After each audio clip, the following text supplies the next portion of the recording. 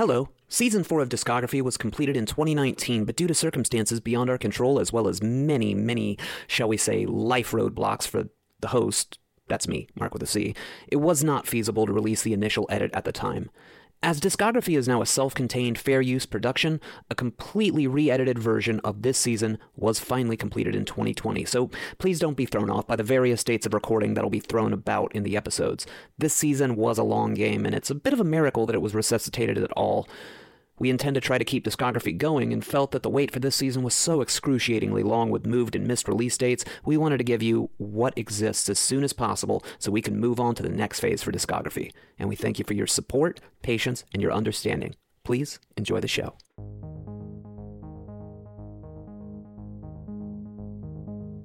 Hello and welcome to Season 4 of Discography. I'm your host, Mark with a C. I'm not only a lifelong record geek and not only the host of this show, but I've also been releasing lo-fi pop records independently for 20 years now. Discography is a show where we look at a great artist through the lens of only their canonical albums of first release material to see who they really are and how it all stacks up. Discography aims to educate and inform those listeners who really want to know. All opinions are that of the person that said them because everything is subjective, right?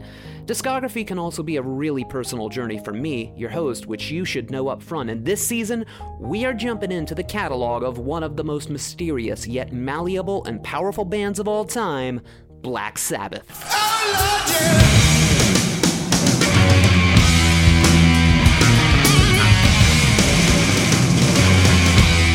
Thank you so much for coming back, joining us again. This is the last episode in this season, and we have covered a lot of ground. We still got a lot of ground to cover. It's still going to be pretty confusing, but thankfully it doesn't seem like it'll be quite as confusing as the last episode. Boy, there were a lot of moving parts to that, but basically right now, where we left off was the 95-96 era and the album Forbidden, which would be the last new album of Black Sabbath material for years.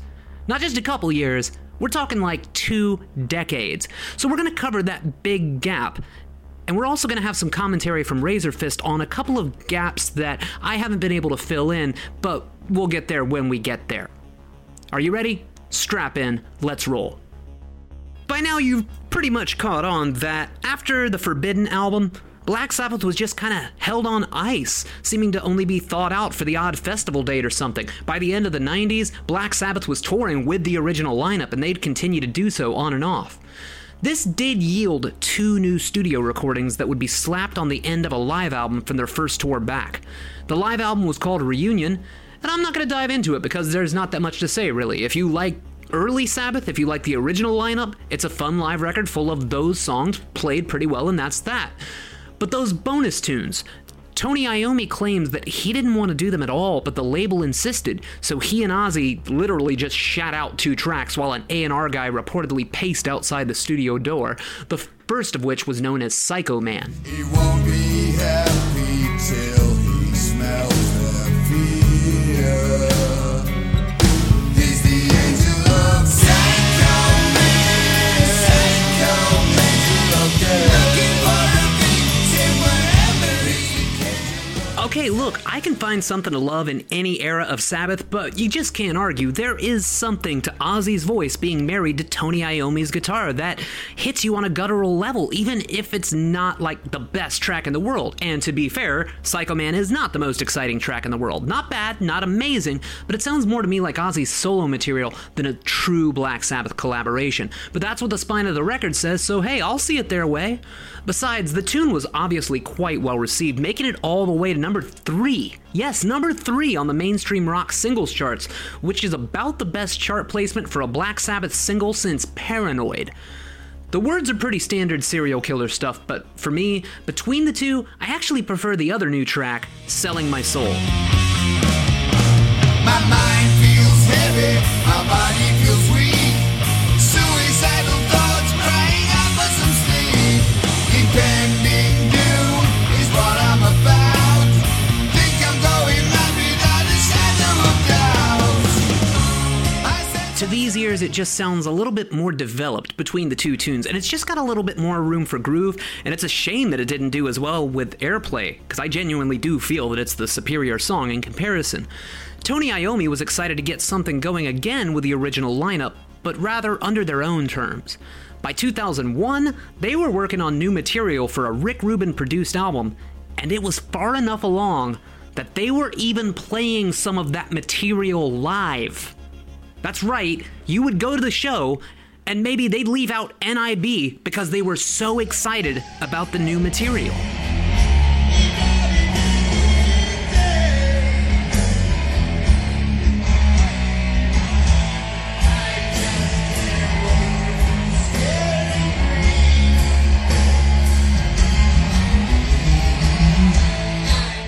And then just kind of nothing. The tours would happen sporadically, but that's about all you got. Now, Tony Iommi did get to finally make that solo record with a number of vocalists, and it's pretty solid. He'd even make a second solo record called Fused with a surprising vocalist. As a matter of fact, well, I'm going to turn it over to Razor Fist right here. I'm not covering Tony Iommi's solo albums in depth here this season because, importantly, Tony did not want those things seen as related to Black Sabbath, so I'm going to respect that and consider those albums that came out under the name Iommi to be their own little separate sovereign nation, as cool as they may be. However, there's a few more moving parts, and Razor Fist definitely thinks it's important that you factor it in. It's rather interesting that for a lineup that Iommi has tried to sort of revise history and claim never was really a Sabbath lineup, he shacked up with Glenn Hughes a number of other times, and there were even rumors at the time, and they talk about them at length in a number of different Sabbath-related books, most notably Sabbath Bloody Sabbath, which specifically focuses on the era when Ozzy and Sabbath were at odds, right? The whole like post-Ozzy era basically covers all that stuff exhaustively. Great book. And apparently there was at least two separate occasions where Glenn Hughes was supposed to rejoin Black Sabbath, including in the mid-90s, which wound up becoming sort of, shortly thereafter, I imagine they dropped it. But around the Forbidden era or so, Iommi and Glenn Hughes start hanging out and whatever, and there was talk of Glenn Hughes rejoining Black Sabbath. That becomes the Iommi DEP Sessions, which was released in 2004, leaked well before that as the Eighth Star. Interesting album if you like sort of R&B and you like blues and soul and stuff. It's pretty good. I really dig it. And I really like the doomier stuff on it, like Time as a Healer and stuff like that. There's some really good like Sabbathy stuff where you realize, oh man, there was actually more gas in the tank with the Hughes era in terms of Sabbath. But clearly they went a different way. I think they were trying to go sort of there was sort of this 90s alternative rock thing happening at that time, this sort of Soundgarden thing. And I think they tried to lean into that a little bit. And they figured, I think after they dropped the idea of there being a Glenn Hughes Sabbath reunion, they sort of just hit on this, okay, well, let's just go ham here. We don't have to release anything. Let's just riff, right? And it turned into a really good record. And then, of course, Fused happened after that. But it was actually after that. Apparently, this isn't really technically a full reunion, but what there was supposed to be was there was talk of Dio and Glenn Hughes like reuniting on stage and actually having both Sabbath singers on stage. This would have been shortly before the Heaven and Hell thing happened. That was actually why Heaven and Hell happened. Was, Ozzy was kind of, there's this weird era in the early 2000s where Black Sabbath were technically back together, but they really weren't. They just play like a festival here and there. But Ozzy was in this weird place where he was, I don't know if he was attempting sort of a solo comeback, because his career had sort of, there was a big peak in the early 90s and then it sort of, there was a lull. I think Ozzy was trying to hit the retro metal wave that happened around 2004. And so he figured that was his opportunity, and Black Sabbath was a bit of a distraction for him. Maybe. I don't know if that was it. I'm sure the Osbournes had a part to play in that as well. He was just busy in general. But either way, Ozzy kind of had Black Sabbath on hold. And you could sense the frustration in the Iommi, Geezer Butler, Bill Ward camp a little bit. But in the late aughts, I suppose, there was talk of Dio playing with a version of Black Sabbath with Glenn Hughes, or they would all tour together, and then at the end of the show, both singers would be on stage, and of course Dio and Glenn Hughes got along great, so there wouldn't have been an ego problem there, which would have been cool. It would have been like two different eras of Black Sabbath, and they could have played each other's material and whatever. But I guess for whatever reason, Glenn Hughes, I think, shacked up with Dave Navarro. He was doing other stuff, and so Dio decided to do it instead, and then Heaven and Hell happens. So there's kind of a Glenn Hughes connection in this whole Heaven and Hell reunion that winds up happening that nobody really talks about. But it's really interesting because before and after Heaven and Hell, who's the guy who steps in? Glenn Hughes. But in both cases, he winds up closing out the tour or whatever, which was a really cool show in 2010 or whatever after Dio's untimely passing. And thank you very much, Razorfist, for that. We are going to touch on a good portion of the latter bit of what you mentioned there with the whole Heaven and Hell era, because in my opinion, and I think a lot of people's opinion, this season would not be complete unless we really look at the Heaven and Hell album. If you don't know what I'm talking about, stick around. Please let me school you. However, to get to that Black Sabbath album and all but name that I was hinting at a minute ago, we gotta talk about how it got there. See, Rhino acquired the rights to the non-IRS records material and set about reissuing what they could. There was a compilation that focused on the most popular years with Ozzy, but the label also did a compilation focusing on the albums with Ronnie James Dio as the vocalist. And curiously, they had asked the band if they'd like to do a new song for the collection. One song turned to two songs turned to three, and when all was said and done, Ronnie James Dio was kinda back in Sabbath, so was Vinny Appice, and they were getting along and absolutely delivering the goods. One fine day in hell, the master told a story. There they are, an unlikely Sabbath lineup reunion at a very unlikely time. Everyone's bringing their A-game here, but sadly, Jeff Nichols was not a part of this, and to my knowledge, the last time he'd had a place in the lineup was around the time of the first reunion tour with Ozzy. Sadly, Jeff Nichols passed away in 2017 after a bout with lung cancer.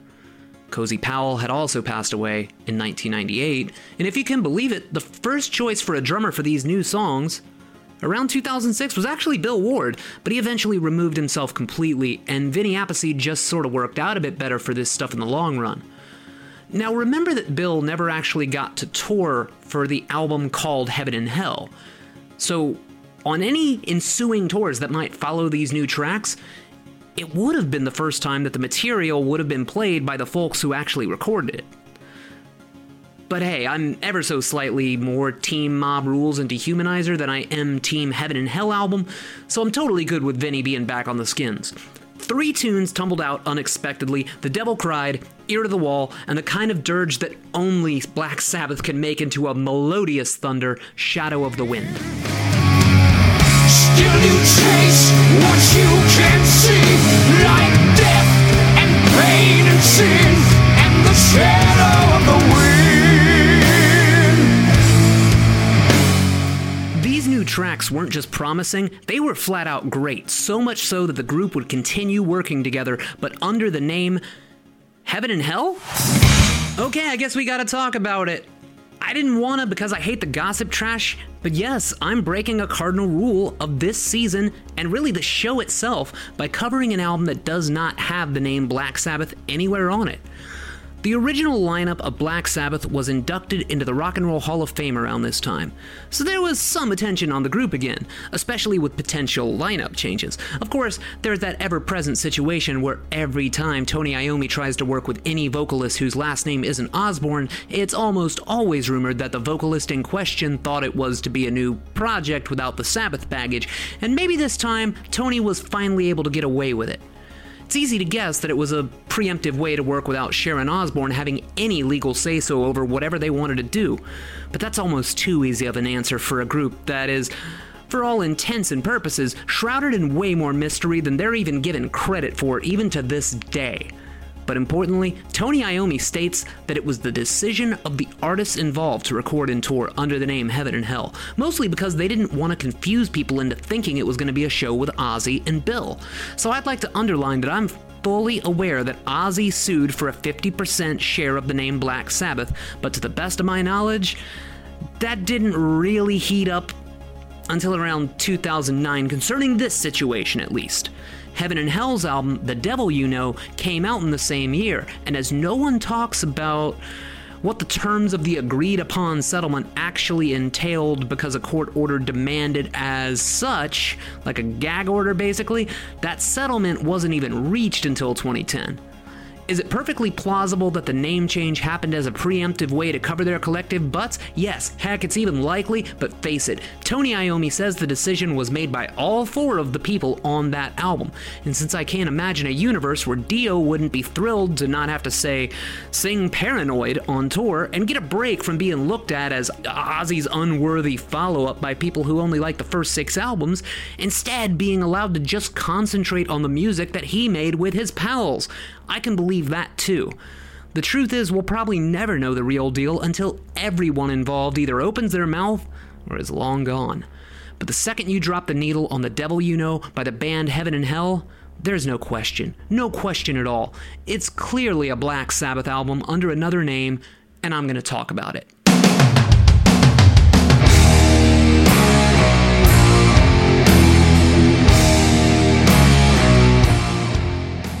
Okay, I guess if there is one massive change, that tune that you just heard a clip of called Adam and Evil, that ripper of an opener for the album, here, listen to a little bit more. And when I'm through, you can open up your eyes to see your world's on fire and the liar won't let go. Adam and Evil. According to Tony Iommi, the song was written from top to bottom in advance by Ronnie James Dio. That bit of news completely stopped me in my tracks, because when I first popped this into my CD player, I genuinely thought to myself, I don't care what the spine says, Black Sabbath is back and Tony's riffs haven't aged a single day. But Dio out Iommi's Tony Iommi? That is not at all what I was expecting, but I do love a good surprise. And another surprise is that by all accounts, all the old animosities had melted away over the years and everyone was getting along pretty famously. And I'm just going to come right out and tell you, I'd never heard the album before researching this season, but after playing it over and over during one of the most stressful periods in the history of my personal life, I hope I never have to make an actual list of my top 10 favorite Black Sabbath albums, but if I do, The Devil You Know is going to make it onto that sucker, and it's going to be high up there. It's exactly what you want out of this lineup, but somehow even a little better than you might hope for. At least that's my read on it. I still can't get enough of it. I have to tell you though, while I'm excited to hear this lineup back together, I didn't hear The Devil You Know until 2018, 8 years after the passing of Ronnie James Dio. I had no reference point for how quickly Ronnie went from knocking it out of the park at every turn on this album, recorded in 2008, released in April of 2009, toured on for the remainder of the year, and passing away from a reportedly aggressive and merciless case of stomach cancer. I'm not clear on the actual dates of who knew what and when they knew it, but it's kind of like David Bowie's album Black Star. If you hear it with the knowledge that it's to be their final word, you can't ever unknow that, and as a result, it's next to impossible for me to not see this album as sort of the final will and testament of one Ronald James Padavona, especially with these lyrics that examine the divide between angels and demons and the afterlife in more detail than anything Tony has touched since, like, Headless Cross. But where that album seemed to have Tony Martin going on and on about Satan just because that's what he thought was expected out of a Sabbath vocalist, The Devil You Know is a well-thought-out album that stays thematically on point, and if I happen to be projecting or something, one must admit that it's the most on-the-nose accident that could have happened. Listen, for years I thought I didn't get Dio. True. And as I've researched this season and gotten so intimate and familiar with this entire catalog, admittedly, I did not just underrate him as a frontman, a vocalist, and a writer, but he's just a glorious human being by all accounts, and I hope you'll all understand why I'm so focused on Ronnie when talking about The Devil You Know. Because knowing what I know now, it sounds like some friends, backing up their friend one last time. And for that reason, it also became an unexpectedly moving record, truly. I figured it would rock because, well, obviously. I wasn't expecting to choke back tears at times. Superstition, go away. We wear the mark. I'm sure plenty of people think that some of the lyrics in the song Fear are referring to Sharon Osbourne, but that's just assuming that the guys are that limited, and by this point, I would like to give them a little bit more credit than that. Though it's interesting to note that to my knowledge beyond the opening cut, all of the songs here are dual co-writes between Tony and Ronnie. Now, Geezer Butler's on the album, but to my knowledge, he's not picking up the pen so much here. What makes this especially interesting in the song Fear is that Ronnie chooses to sort of melodically glide his vocal melody down along with Tony's riff, which is something that he once proudly eschewed, but it just works, and I'm glad they went that route. And speaking of Geezer, there's just no mistaking that chorused, flanged bass that walks us into double the pain.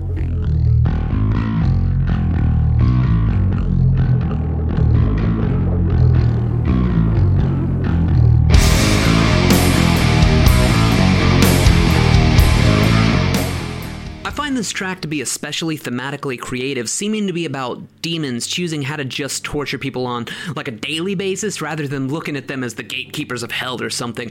And that's what seems to be the running thread here, that there is an angel and a devil in nearly any situation you can name, and sometimes one looks a lot like the other, but it's up to you to find your bliss, because where there's an angel, there's bound to be a slice of heaven.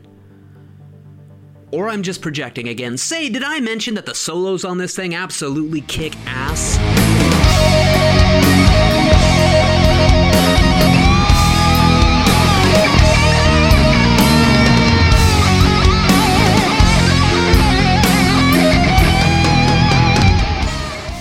There were two singles released from this album. One was called Follow the Tears, which again exemplifies why I'm considering this to be a full-on Black Sabbath record. Imagine hearing this on your local rock station and mistaking it for literally anyone else on the planet. Don't drink from the cup of human kindness. It's a strange brew and poison to the touch.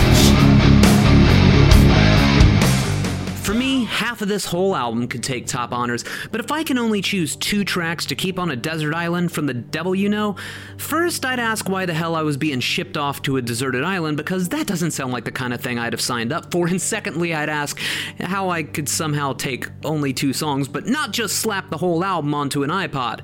Assuming that those conundrums were greeted with decent answers, one of those choices would easily be the other epic single from the album, the 6.5-minute heavy masterpiece called Bible Black, with a slow and emotive opening that almost reminds me of the intro to Die Young before it slams into the first of many, many builds.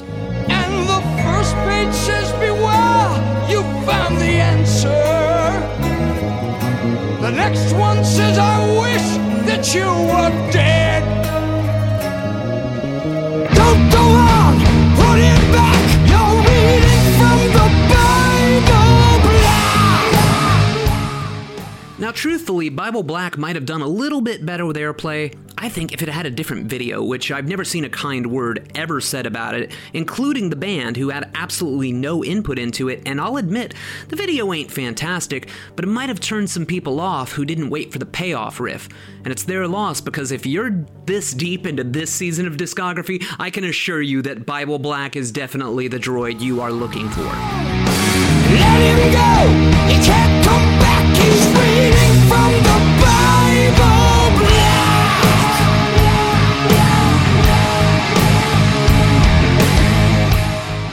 And my other MVP pick for the album is sadly fairly predictable. It's the all too fitting closer, Breaking into Heaven.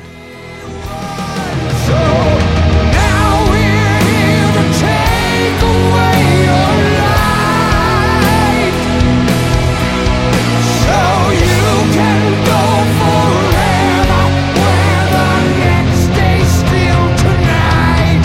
Breaking into heaven, changing the rules. It's a sludgy reminder of nearly everything that Black Sabbath has ever done, all in one place, all congealing into a devastating 7-minute wonder that laments the group punishment of mankind for the original sin. Leave it to Ronnie James Dio to actively not just bargain with God, but to tell him he's hell-bent on making him change his mind? That's just... wow. And in the last 45 seconds, Ronnie James Dio says he's ready for war. He's found the keys. He's breaking into heaven. And then poof, he's gone forever. I can't sing the praises of The Devil You Know highly enough. It's not just a moving goodbye note for Dio.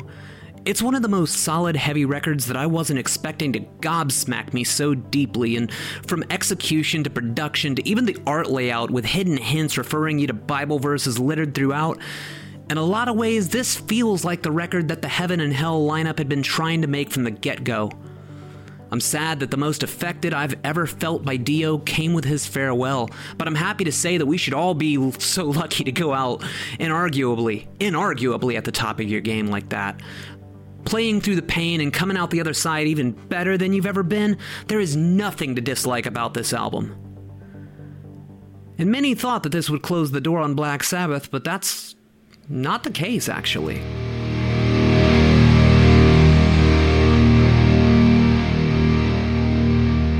"13" is the name of the final album of original material under the name Black Sabbath. It was released in the summer of 2013, and I am actually pretty nervous to touch this one. The sessions proved fruitful, and maybe a little too fruitful, as there were endless variations on ways to get the album with bonus tracks, and other songs would even pop up on an EP only sold at concerts called The End, which is not to be confused with a wholly different live album called The End, or a documentary that I saw referred to that was titled like The End of the End or something. You know, it's a little maddening.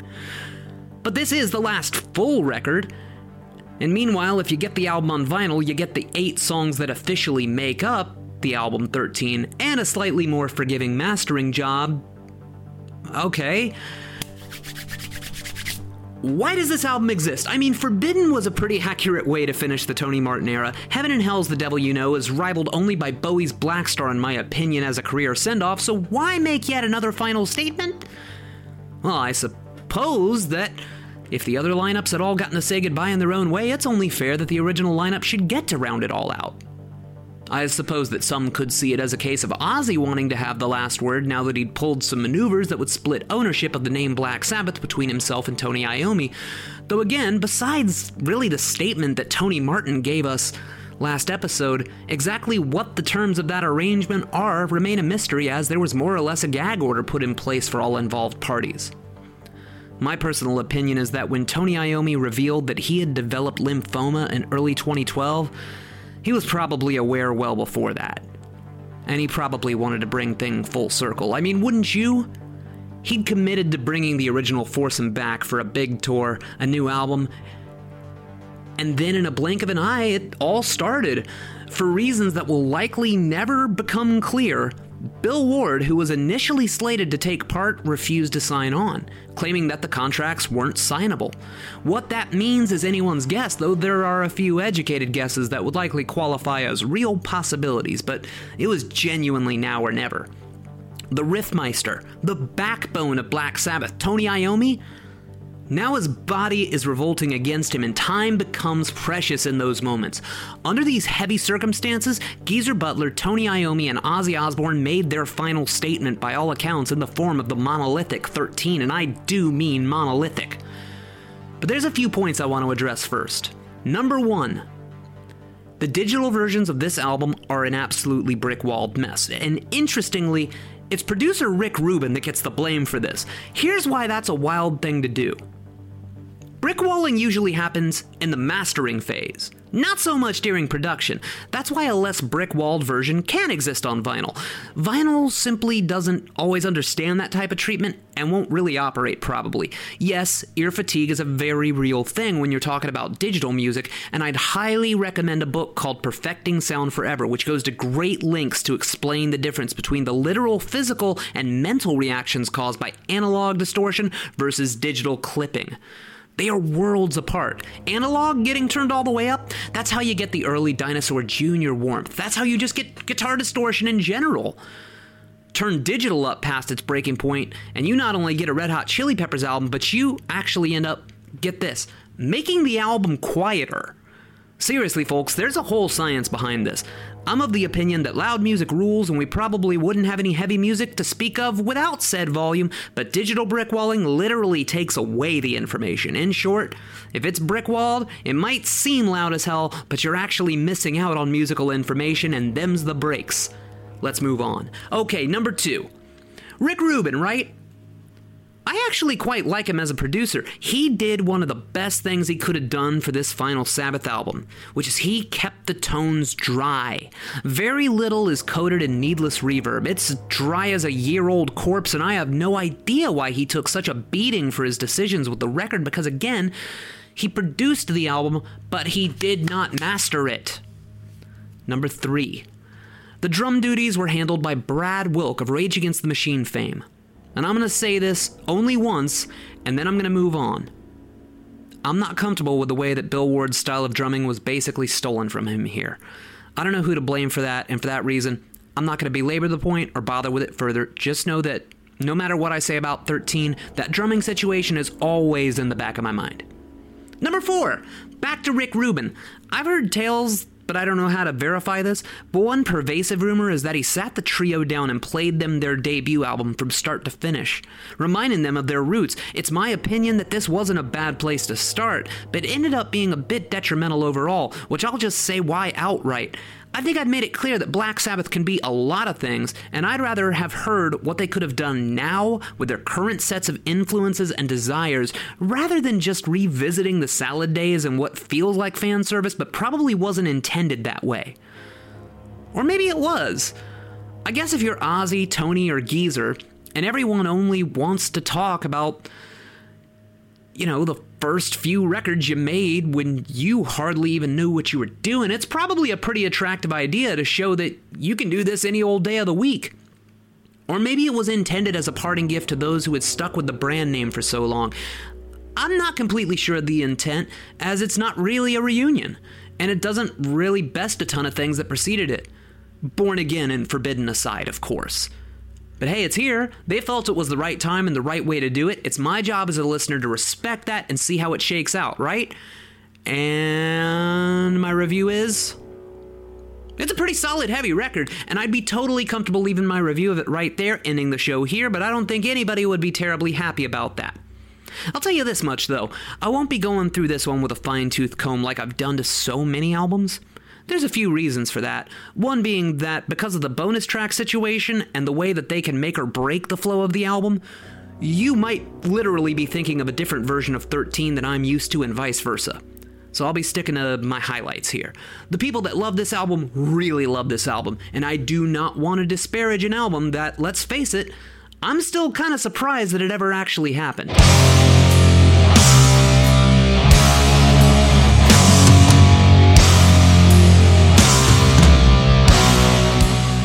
Kicks off with an absolute epic called The End of the Beginning. That doom and groove is simply undeniable and unmistakable, but just in case you didn't get how on the nose they want to invoke those early years...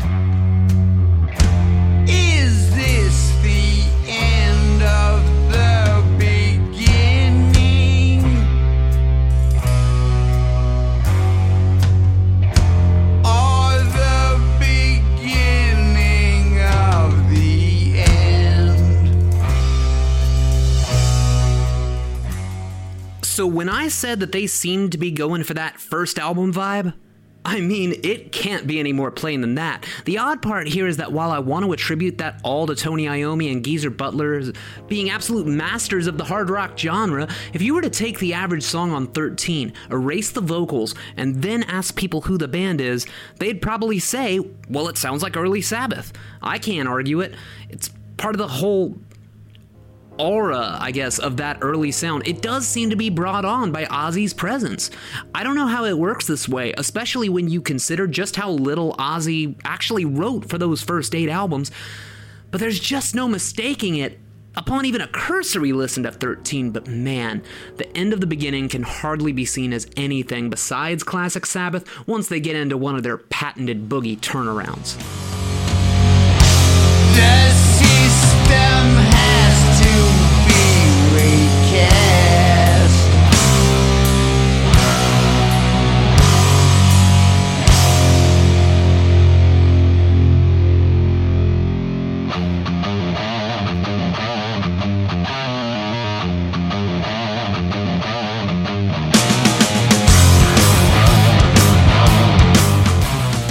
The end of the beginning had enough steam to get them to number 38 on the US mainstream rock charts. It was the following track on the album that really kicks the record into gear, making it all the way to number 7 on that very same chart, the absolutely epic and destructive God Is Dead.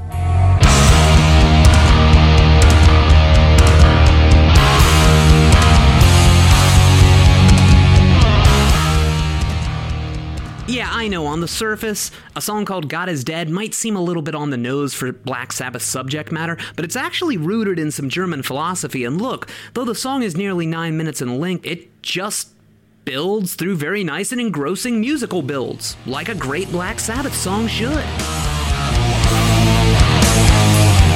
The blood pours down, the rain turns red. I don't believe that God is dead. Some may see the song God Is Dead as a little ponderous, and if you see it that way, then whoo boy, 13 is really not the record for you. See, it's no mistake that I've used the word epic to describe the kickoff to this album, because for real, the first 2 songs take up a combined 17 minutes before you even get to the 3rd track.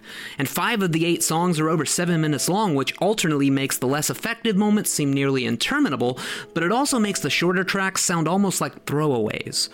That said, the shortest tune here is a track called Zeitgeist, and it's, well, I hope you have a hankering for what sounds to these ears like a sequel to Paranoid's Planet Caravan, or maybe even Solitude, but with Ozzy singing in a higher register than either of those tracks. I know I love when Sabbath gets into the mellow, laid-back grooves, so I'm into it.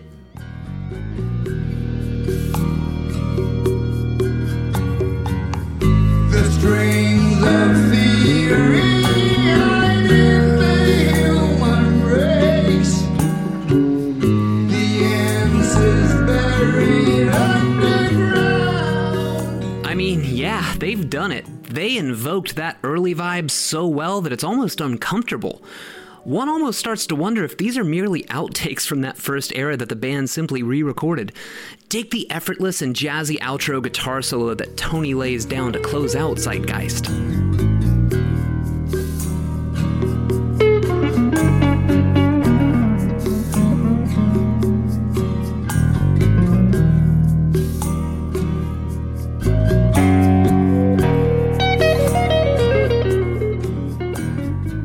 Some of the best news about the album 13 is that even if a lyric does seem a little bit on the nose, take Age of Reason. It's got some kind of predictable nods to like Doomsday, right? But then Tony will throw you into a roller coaster of a guitar solo, and then it makes it worth every second you spent with the album.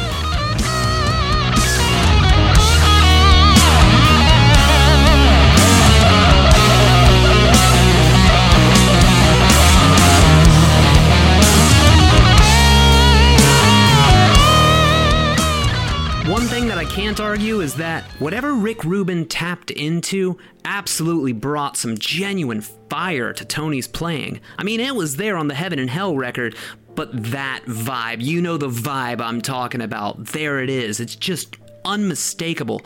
Dig deep into songs like Live Forever, and you'll find some of the slinky riffs that Tony might have penned in the 1980s, but Ozzy keeps the retro vibe intact by adhering his melody to whatever Tony is doing most times, just to emphasize it, and that's one place where this reunion of sorts really shines.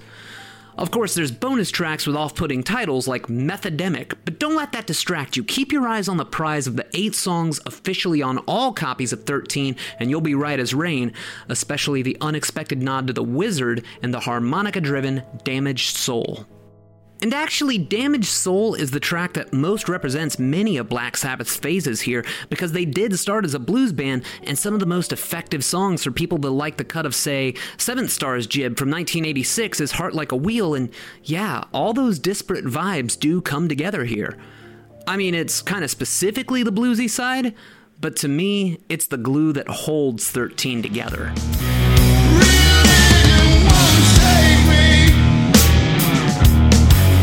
The damage is done. The future has ended before it's begun.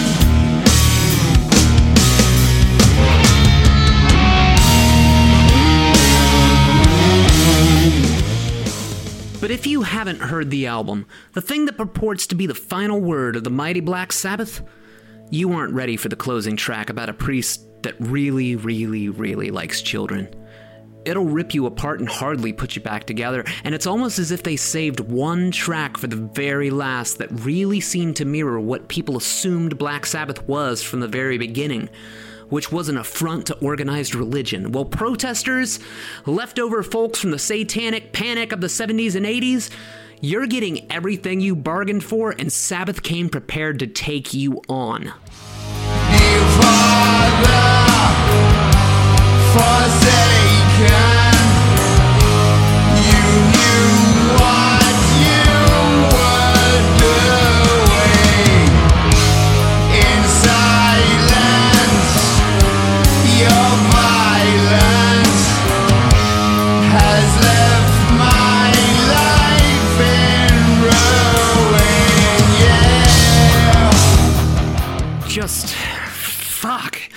The song Dear Father is buried at the end of the album, but it's almost like Sabbath said, okay, you think we're just here to criticize the church? Fine, we'll do that, but we brought receipts.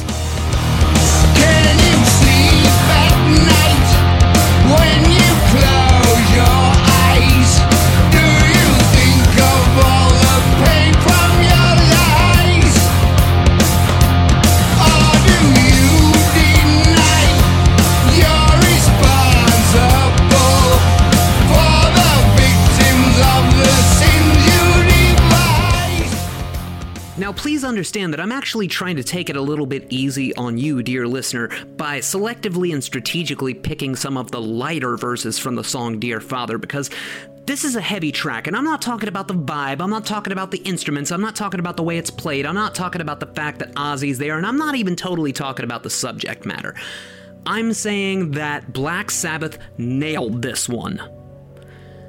They nailed this one. And it's not comfortable, and I don't think it was designed to be. But finally, the end of the beginning arrives, and it's better to just show you how it all ends.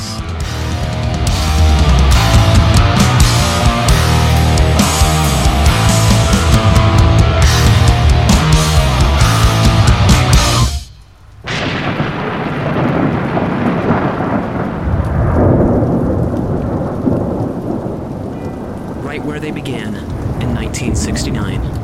And with that, Black Sabbath appears to be finished as a recording act. Now sure, it's more than possible that the original four-piece could get a true reunion together, even for just one night like Pink Floyd pulled off at Live 8. But that's not terribly likely. These guys aren't getting any younger or healthier. Heck, just this year, as of this taping in 2019, Ozzy's canceled all of his work for the year. Tony Iommi seems interested in revisiting the Tony Martin era finally, but no one seems to be dying to throw yet another farewell bash for Sabbath. But one of my initial question, what is Black Sabbath? I feel assured in my answer, which is whatever the hell Tony Iommi wants it to be. Sometimes he's all vibe, sometimes it's all about precision, sometimes it's just about getting drunk and having a good time. Black Sabbath can be many things to many people, but it is the brainchild of Tony Iommi, and whatever he chooses to define Black Sabbath as, that's what I'm going with. But no matter who you are, there's a Black Sabbath era that'll probably knock your socks right off, and there will almost assuredly be some stuff you just can't get into for whatever reason. Remember, I kicked this season off thinking I wasn't much into the Dio era, and I walk away with him being my favorite Black Sabbath frontman. This is not a predictable band. But when Tony Iommi puts them to work, they're never, ever boring. And hey, most of the planet Earth credits Black Sabbath for inventing heavy metal. And that's a pretty hard statistic to fuck with. So, thank you, Tony. Just thank you.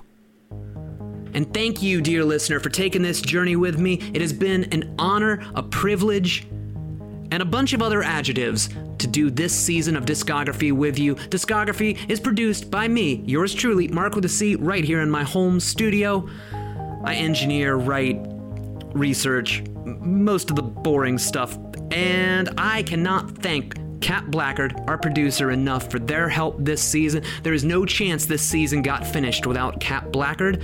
I'd also like to thank every single one of our guests. We had Ernie Cunningham, thank you so much. We had Razorfist, host of Black Sabbath Metal Mythos. Highly recommended that you go check that out on YouTube whenever you get a chance. Unless you've done it already. You've probably done it already, haven't you? Haven't you? You read ahead, didn't you? I could spend just another 10 minutes rattling off people without whom this season could not have taken place, but ultimately, I want to thank you for sticking with it. Thank you so much for taking this trip with me. It's been an honor. I hope you had a good time as well. It's been a privilege to do Discography for you. And I hope that we will meet again someday. Until then, take care, my friends.